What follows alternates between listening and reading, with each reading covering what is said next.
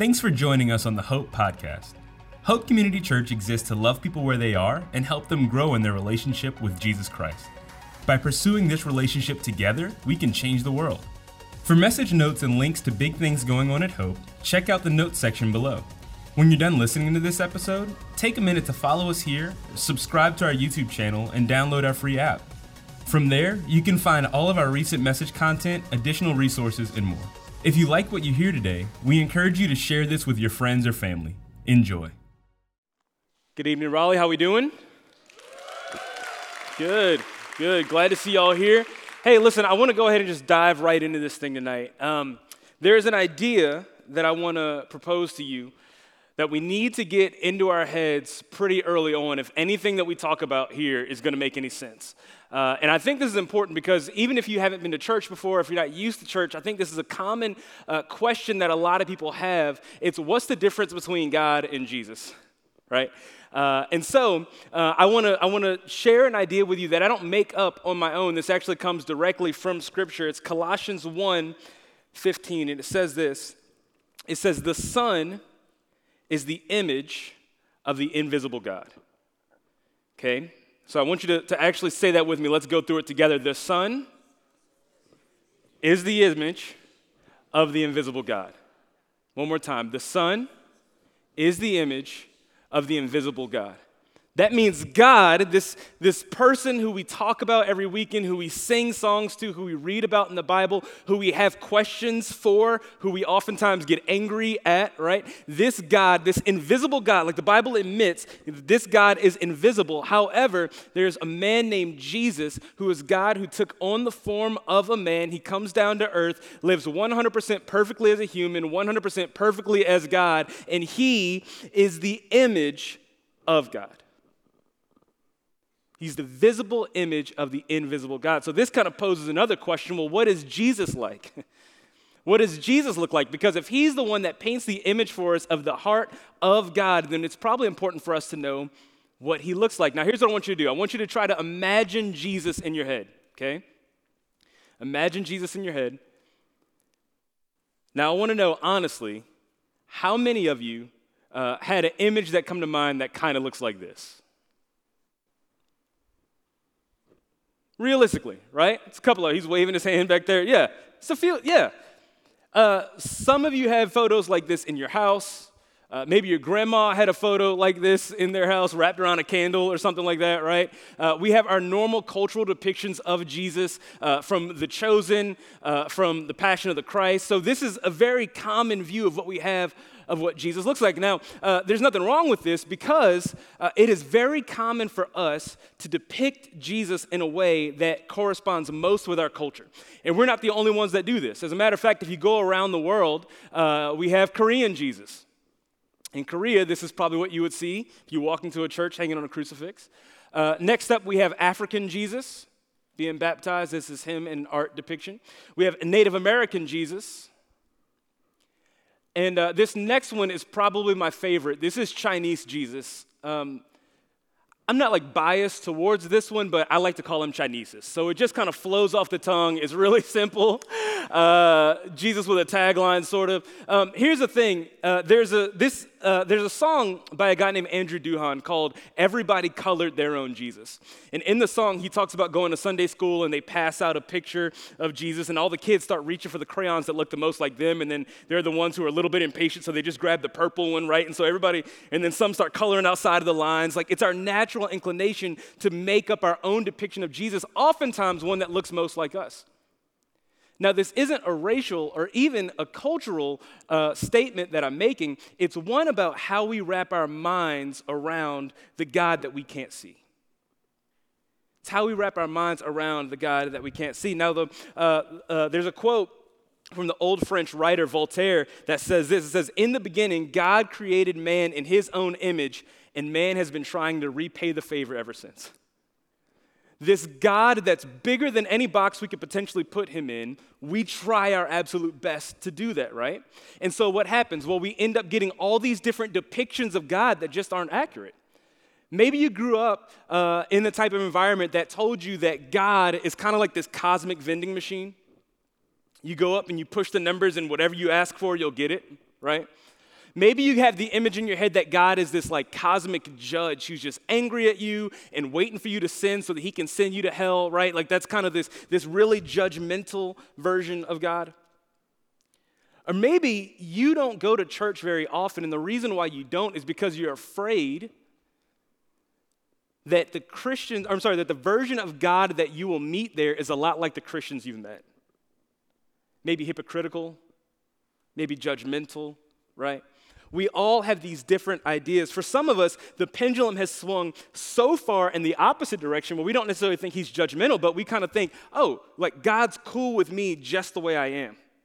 He has no problem with my sin. He has no problem with any of the decisions that I make, right? God is love. Jesus is my homeboy, right? Remember those bumper stickers? Like that's the depiction that a lot of us have. Now, here's the problem with those is that many of us have received a version of God that's been handed down to us, and often our faith is just as shallow as that depiction. I'm going to say it one more time. Many of us have received a version of God that's been handed to us, and often our faith is just as shallow as that depiction.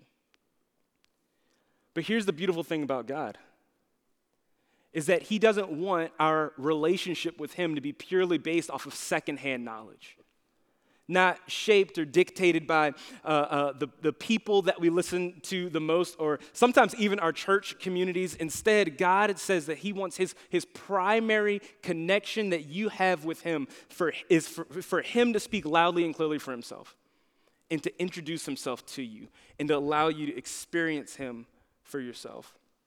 This is what makes our faith so beautiful. It's the realization that God desires intimacy with us. And this is a key idea for us to understand for the rest of our time together, is that intimacy is to know and to be known. So God's number one desire for you and your relationship with him is for him to know you, like all the deep, dark, dirty, despicable stuff and all the good, redeemable stuff, and for you to know his heart intimately as well. This is the grand narrative of the Bible, right?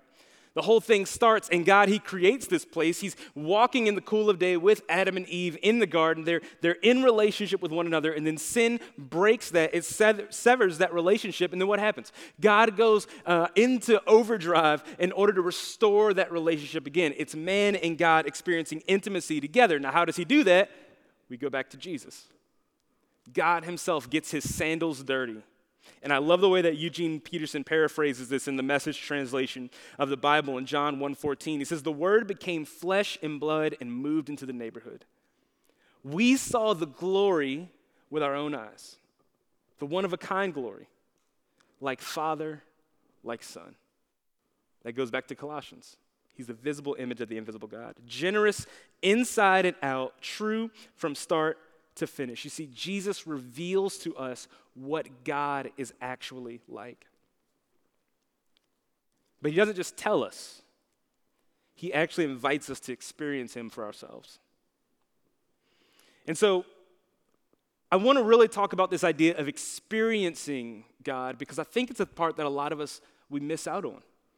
I think a lot of us assume that, well, because I come to church all the time, or because I do the things, or because I exclusively listen to K-Love, I have intimacy with God. But let me tell you, proximity does not equal intimacy.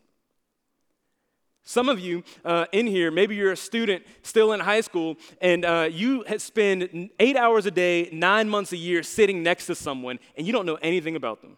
You wouldn't consider them your friend or anything. Some of you, you go to work, and if I were to give you a pop quiz on the ages of the person you share a cubicle with, you wouldn't be able to tell me. Why? Because just because I'm around something all the time doesn't mean that I experience it or get to know it intimately for myself. And unfortunately, the same thing is true for our faith. But the beautiful part is that we get to know God. Jesus, he warns us about this facet of Christianity himself in what I think may be the scariest verse in the entire Bible. And I say that not just because the words are scary, which they are, but it's red letter. Like, if you start reading through your Bible, you realize Jesus himself said this, so we can take it as a fact. In Matthew 7, 21 through 23, he says, "Not everyone who says to me, 'Lord, Lord,' will enter the kingdom of heaven, but only the one who does the will of my Father who is in heaven. Many will say to me on that day, 'Lord, Lord, did we not prophesy in your name?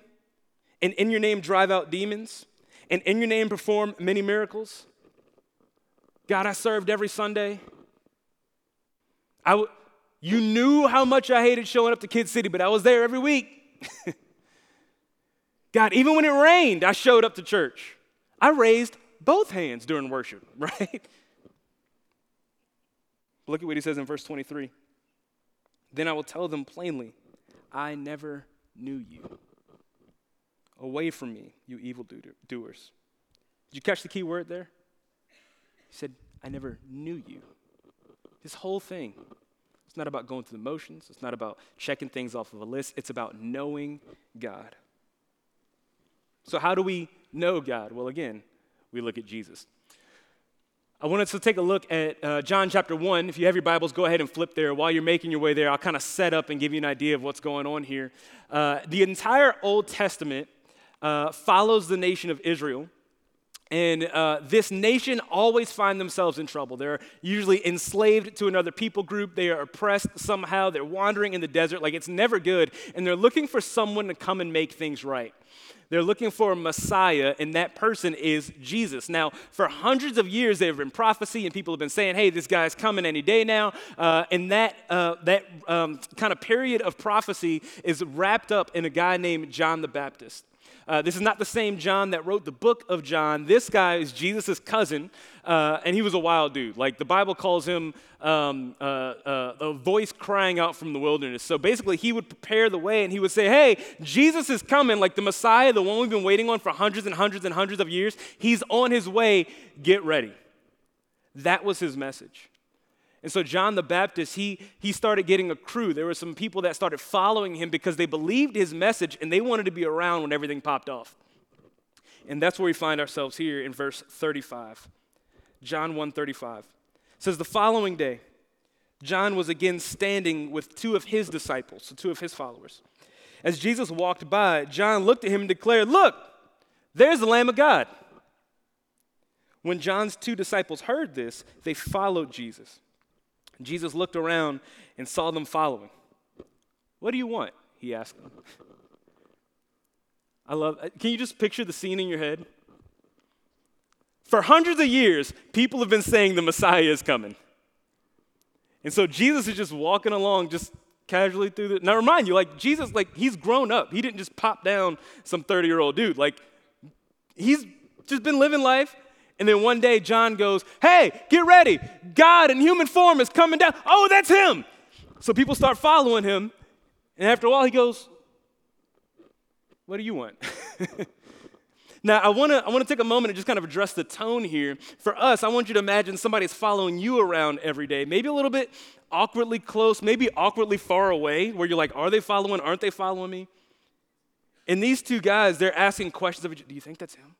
Did you think that's what he was going to look like? Did you think his hair would be that long? They're having this conversation thinking they're being secretive, and then Jesus just calls them out, what do you want? But it's not this agitated, what do you want?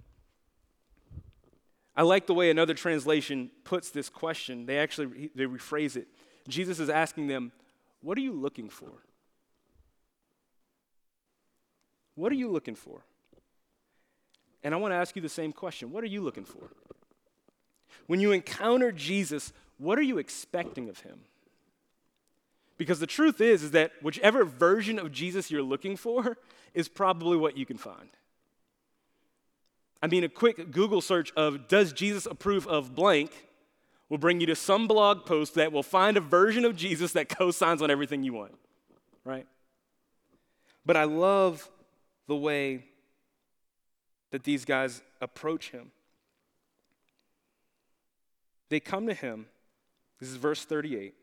The disciples of John the Baptist, they come to Jesus, and in their requests, Jesus finds out what they're looking for. They reply, Rabbi, which means teacher. Where are you staying? And Jesus says, come and see. It was about 4 o'clock in the afternoon when they went with him to the place where he was staying, and they remained with him for the rest of the day. I love this. What do you call Jesus? Like, when you think about how do you identify Jesus? I think there's some of us who are looking for a version of Jesus that doesn't deliver anything. Like, he never promised what you're looking for. I think some of us are looking at Jesus as this like get out of jail free card to where I know nothing bad will ever happen to me. We're looking at Jesus as this pillar of health, wealth, and prosperity. We're looking at Jesus as kind of this political mascot that will empower our side and defeat the other. You know what I'm talking about? But look at the humility that these guys come up to Jesus with. They call him Rabbi, which means teacher. We have names for Jesus, right? Oh, Jesus is my friend. He's my Savior even. When was the last time you referred to Jesus as your teacher? As the one who led the way and taught you how to live in every single aspect of life? Because that approach is one of humility. That approach is one that doesn't say, you know what the disciples didn't do? They didn't come up to him and say, oh, Jesus, you're the guy, come with us because we're going to go do this thing and we need you to make sure our team wins. No, instead, they go to where he was staying and they stayed with him all day. And now his agenda became their agenda. And whatever he was obsessed with, that's what they became obsessed with. Because they viewed Jesus as a teacher. As he keeps rolling through the town, the next day he invites another guy named Philip to come and follow him to be one of his disciples. And Philip had a friend named Nathanael. And Nathanael was a little bit apprehensive. He was a little bit like, are you sure this is the guy, right? And so we're going to take a look at his story and how he came to follow Jesus, because I think we can learn some things about the heart of God through that story. John 1:45-46 says this. It says that Philip went to look for Nathanael and told him, we have found the very person Moses and the prophets wrote about. His name is Jesus, the son of Nazareth. The son of Joseph from Nazareth. Nazareth? Exclaimed Nathanael. Can anything good come from Nazareth? That would be like if somebody came to you and said, hey, did you say Jesus is in town? Yeah, he just flew Spirit from Cleveland. That's the way that they heard this in their brain. Like, Cleveland, Jesus came from Cleveland. That's what you're trying to tell me.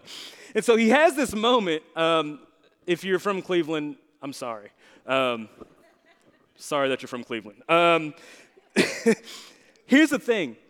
He didn't expect Jesus to look or to come from where he thought he would come from. So I want to ask you this question. The first question we need to ask is, what am I looking for when I approach Jesus? The second one is this: where are you looking for it? Where are you looking for salvation? Where are you looking for God? Because we live in a culture right now where that answer kind of sways from day to day, right? Like today, maybe my feelings are God. And then maybe tomorrow, my sexuality will be God. And then maybe a week from now, it'll be whatever the news says is the most important thing. That will be God in my life. But have you looked for Jesus? Is that where you thought Jesus would come from? Or did you think that what you're looking for could be found at the bottom of a bottle instead? Or in a relationship? Or in a promotion? Or one day when your kids move out of the house, then maybe your marriage will be restored? Or do you think maybe Jesus wants me to follow him and then everything else will fall into place? I love Philip's response to Nathanael's objections. He's like, really, that's the guy? You mean to tell me that? But look at what Philip says. He says, come and see for yourself. Come and see for yourself. He doesn't try to promote anything. He doesn't try to make excuses. He's like, oh man, but remember we got those tacos from Nazareth at one time? Like Nazareth has some good. He doesn't do any of that. He says, come and see for yourself. Philip knew that he didn't have to justify Jesus, that if Nathanael would just spend some time with Jesus himself, then he would speak loudly and clearly. Now, the last part of this passage that I want to look at, it's a little bit confusing, I'll give you that, and I'm going to explain it in a pretty roundabout way, so I want you to just stick with me for just a minute here. But we're going to look at John 1:47-50.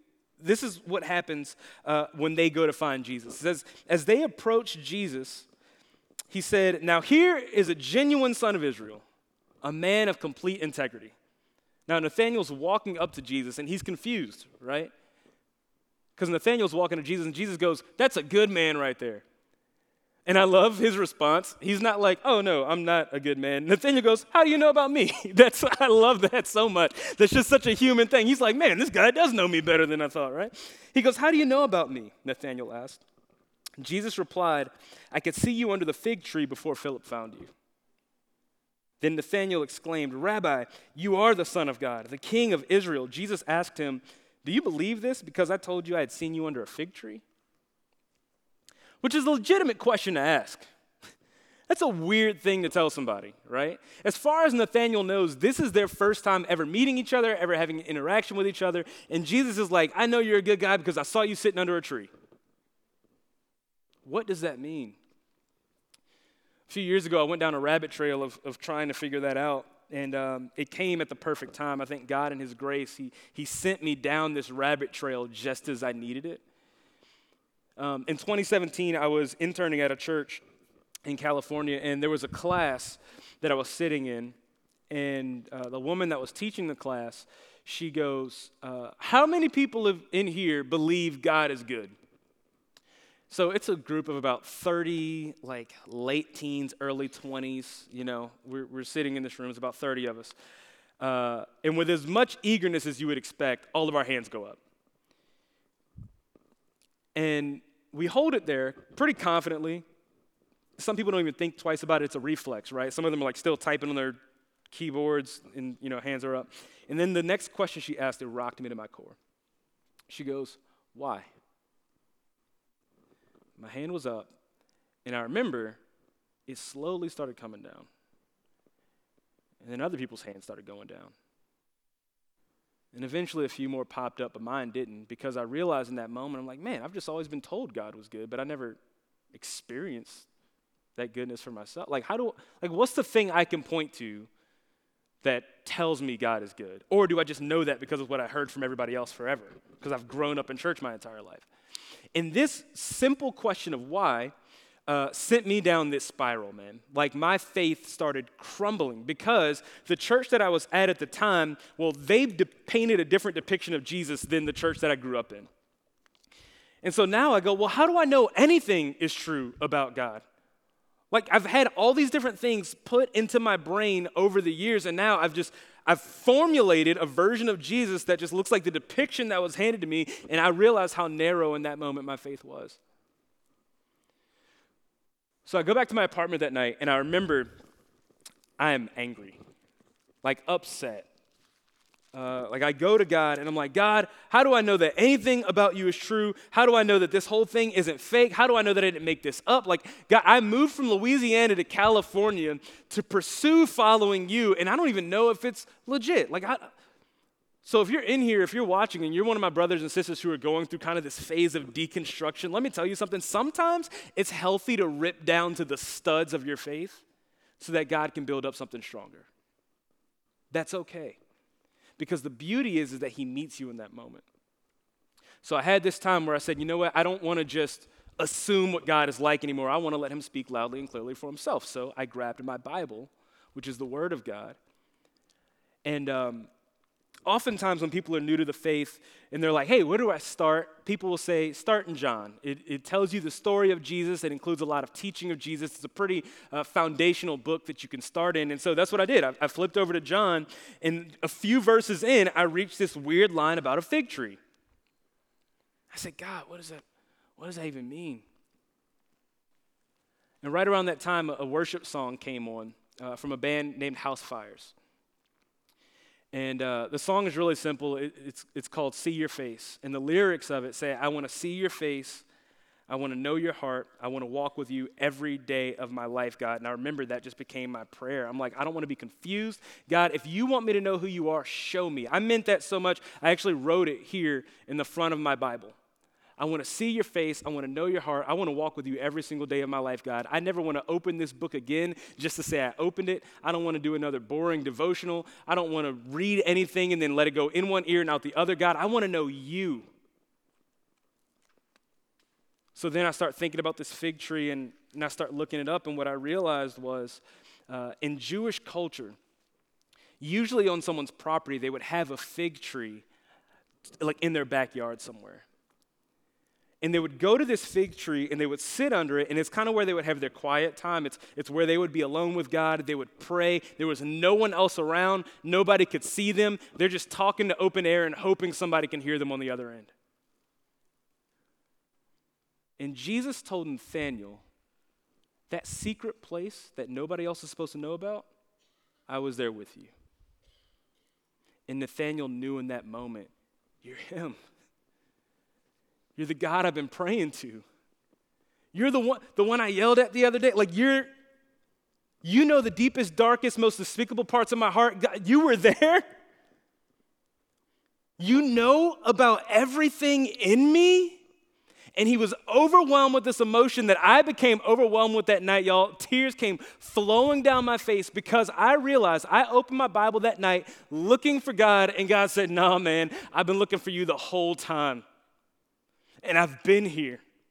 When you were in your apartment crying, wondering, God, is it all true? Is it real? When you were mad at me, when you were asking questions, I was there with you." And I want to ask you, where is your fig tree? Because Jesus is looking for you there. Where's that place? Maybe it's a physical place. Maybe it's a prayer closet in your house, or maybe it's somewhere that you go and you say, "This is where I do my quiet time." It might be a coffee shop or something like that. But maybe it's somewhere deep in your heart, like that thing that you don't let anybody else know about, those frustrations with God that you never voice out loud because that's not what a good Christian does. Maybe it's right here. Maybe you showed up here today because this is the last-ditch effort saying, "God, I'm looking for something, and I don't know if it's you." Well, good news, Jesus is looking for you too. And he meets us under our fig tree. And he cares about you, and he knows you better than you know yourself. It's in that place where we experience intimacy with God. And so I want to ask you, do you have that place? Do you have that way that you reach out to connect with God so that not only can you know him better, but you allow him to know you as well? Before I get out of here, I want to give you 3 really practical ways that you can grow in your intimacy with God. The first one is this. Don't settle for the idea of God. Get to know the heart of God. And we do this through his word and through prayer. Listen, there's a lot of biblical concepts that we can wrap our head around. There's a whole bunch more that we can't wrap our head around, and we try really, really, really, really, really hard, and we can do all of that and still miss the heart of God. When you read your Bible, don't just do it so that you can check something off of the list. Do it because you want God to reveal who he is and to point out the things in you that are broken. The second half of this is to pray, and I know what you're probably thinking. You're like, "Oh, really, Aaron? I came here tonight so you could tell me to read my Bible and pray. What are you going to do next? Tell me to eat my vegetables?" Yeah, you know why? Because the truth doesn't change. God has given us these gifts so that we can have communion and community with him. But it's all of our approach to it. After that night in my apartment, you know what changed? Church services didn't get more exciting. Music didn't get better. Fog machines didn't get ear. My heart showed up. And I said, "God, I want you to do work." I said, instead of showing up and saying, "Gimme," I said, "Rabbi, teach me." And he started doing that through prayer, through my Bible. These are ways that we have direct access to God. This is how I want you to know if those times are being fruitful or not. This is a question that I think you can ask yourself as you read your Bible and as you pray. As you ask, "Man, do I know God or do I know things about God?" Ask yourself this question. Does my time in prayer and in the Word actually affect the way I live? Does it actually affect the way you live? Or do you just read it like you're scrolling through Instagram? Is it the same mentality? When you pray, are you trying to change God? Or is it a place where you allow him to change you? That's what intimacy looks like. The second thing is we need to spend time in awe of God. And we call this worship. Now listen, we believe that worship is much more than just what we do in here when we sing songs, but it is a good practice because it's a moment for us to detach and stop thinking about ourselves and actually start thinking about him. I had a moment, I was standing right behind that curtain a few minutes ago, and I'm getting ready to come up on stage, and I'm back there, Jesus, we love you, oh, how we love you. And I realized, I'm like, I'm not in this moment. I was thinking about Chineses. I was thinking about what I was going to say when I came out here, but my lips were doing all the work. And I said, no, stop. Jesus, I love you. Oh, how I love you. You are the one thing that my heart desires. I want you to take a moment, make it a normal practice, a normal rhythm to reflect on the goodness and greatness of God. Just like shut everything out and think about him for a minute. You know when, it's so funny because it works so much like a human relationship. You know when I appreciate my wife the most? Her birthday and holidays. Because you know what happens? I go to Target, usually a little bit too late. I'll go like on February 14th looking for a Valentine's Day card, and the shelves are empty, and so I start picking through whatever they have left, and I'm like, this one's okay, but it doesn't really sum up how I feel, and so I put that one back, and I go, that one's cute, it's got a dog on the front, but it doesn't really, And after going through a couple of them, I say, you know what, I'm just gonna get a blank card. And I sit down, and as I reflect and think about my wife, man, the words just start coming out, and I find myself getting overwhelmed, and there's tears coming out of my eyes. Why? Because I'm taking time to think. I'm not letting someone else give me the words to say. I'm worshiping God from what's inside of my heart. It works the same way. Get a blank sheet of paper when you go home and just start writing out all the ways you're thinking. You're thankful for God. And then finally, the third way to grow in intimacy with God is live like Jesus lived. Author John Mark Comer, he puts it this way. He says, if you want the life that Jesus had, you have to do the things Jesus did. And you know the one thing that marks Jesus' life so well? It was the intimacy that he had with the Father. So I just want to encourage you. If you want to live like Jesus lived, start looking at his life and just start doing those things. Maybe you serve others the way that Jesus has served us. Maybe you pray for others the way that Jesus prays for us. Maybe you spend time alone with the Father, fasting, praying, trusting, doing the things that Jesus did to build that type of intimacy. If I wanted to be a professional athlete, if I want to be like LeBron James, you know what I have to do? I have to take on his health regimen. Start working out the way he does. Got to start putting up the number of shots that he puts up every week. We apply that to almost every other aspect of our lives except for our relationship with Jesus. Like we just think, oh, because I came to church on one Sunday, then everything's going to be just fine. No, we have to follow in the footsteps of our teacher. I know for some of us, this all sounds great. Some of us want that. And some of us don't. I realize that. Because you don't even have a picture of what that could look like in your mind. Before we leave here, I want to give you a picture, and I actually want us to pray this together, so I'll kind of walk us through this. Let me read it for you first. This is a quote from a guy named Mike Yaconelli in his book called Dangerous Wonder. I love this so much. He says, I want a lifetime of holy moments. Every day, I want to be in dangerous proximity to Jesus. I long for a life that explodes with meaning and is filled with adventure, wonder, risk, and danger. I long for a faith that is gloriously treacherous. I want to be with Jesus, not knowing whether to cry or laugh. Have you ever felt that way? Maybe you have. Maybe you haven't. But my prayer for you is that the Spirit would do something inside of your heart that you say, man, this is what I want. I want to live a life like the disciples. Do you think they ever got a good 8 hours of sleep after following Jesus? Like, yo, he just raised that dude from the dead. That's crazy. Like, when was the last time you laid your head on the pillow and said, man, God, what you did today, I can't even wrap my mind around it. That was amazing. That's the type of intimacy that I want for you to have with the Father. So here's what I'm going to do. I'm going to start off a prayer with those words, and I just want you to repeat after me. If that is your prayer, every eye closed, every head bowed, If that's your prayer, I just want you to repeat these words after me. I want a lifetime of holy moments. Every day, I want to be in dangerous proximity to Jesus. I long for a life that explodes with meaning and is filled with adventure, wonder, risk, and danger.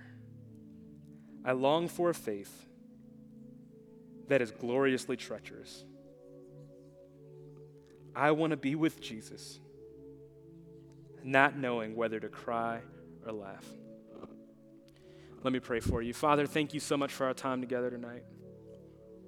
Lord, we don't want to be a group of people that just go through the motions. We don't want to be the people who are just checking off a list, who are trying to be whatever image of a good Christian was depicted to us. God, we don't want to be good Christians. We want to be like Jesus.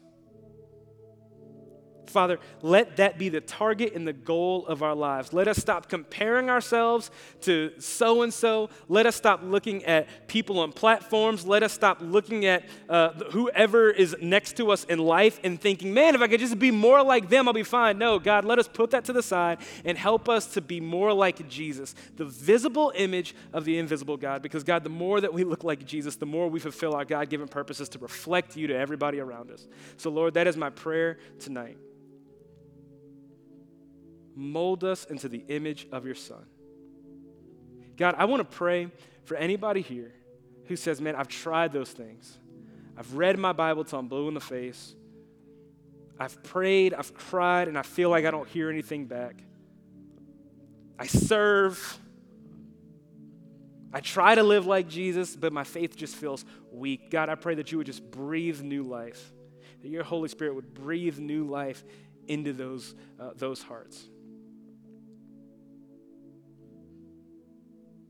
Father, help us to know you and to be known by you. Holy Spirit, have your ways. In Jesus' name we pray. Amen. Thank you for listening to the Hope Podcast. We hope you enjoyed this message and encourage you to share it with your friends and family. If you live in the greater Raleigh-Durham area in North Carolina, we'd love to meet you at one of our weekend gatherings. For campus locations, service times, and information on our children and student environments, check out gethope.net. To make sure you don't miss our next message, please take a moment to hit the subscribe button. We would like to invite you to support what we are doing by visiting gethope.net/give. Through generosity of people like you, Hope can run programs like our food pantry, homework club, project classroom, and many more.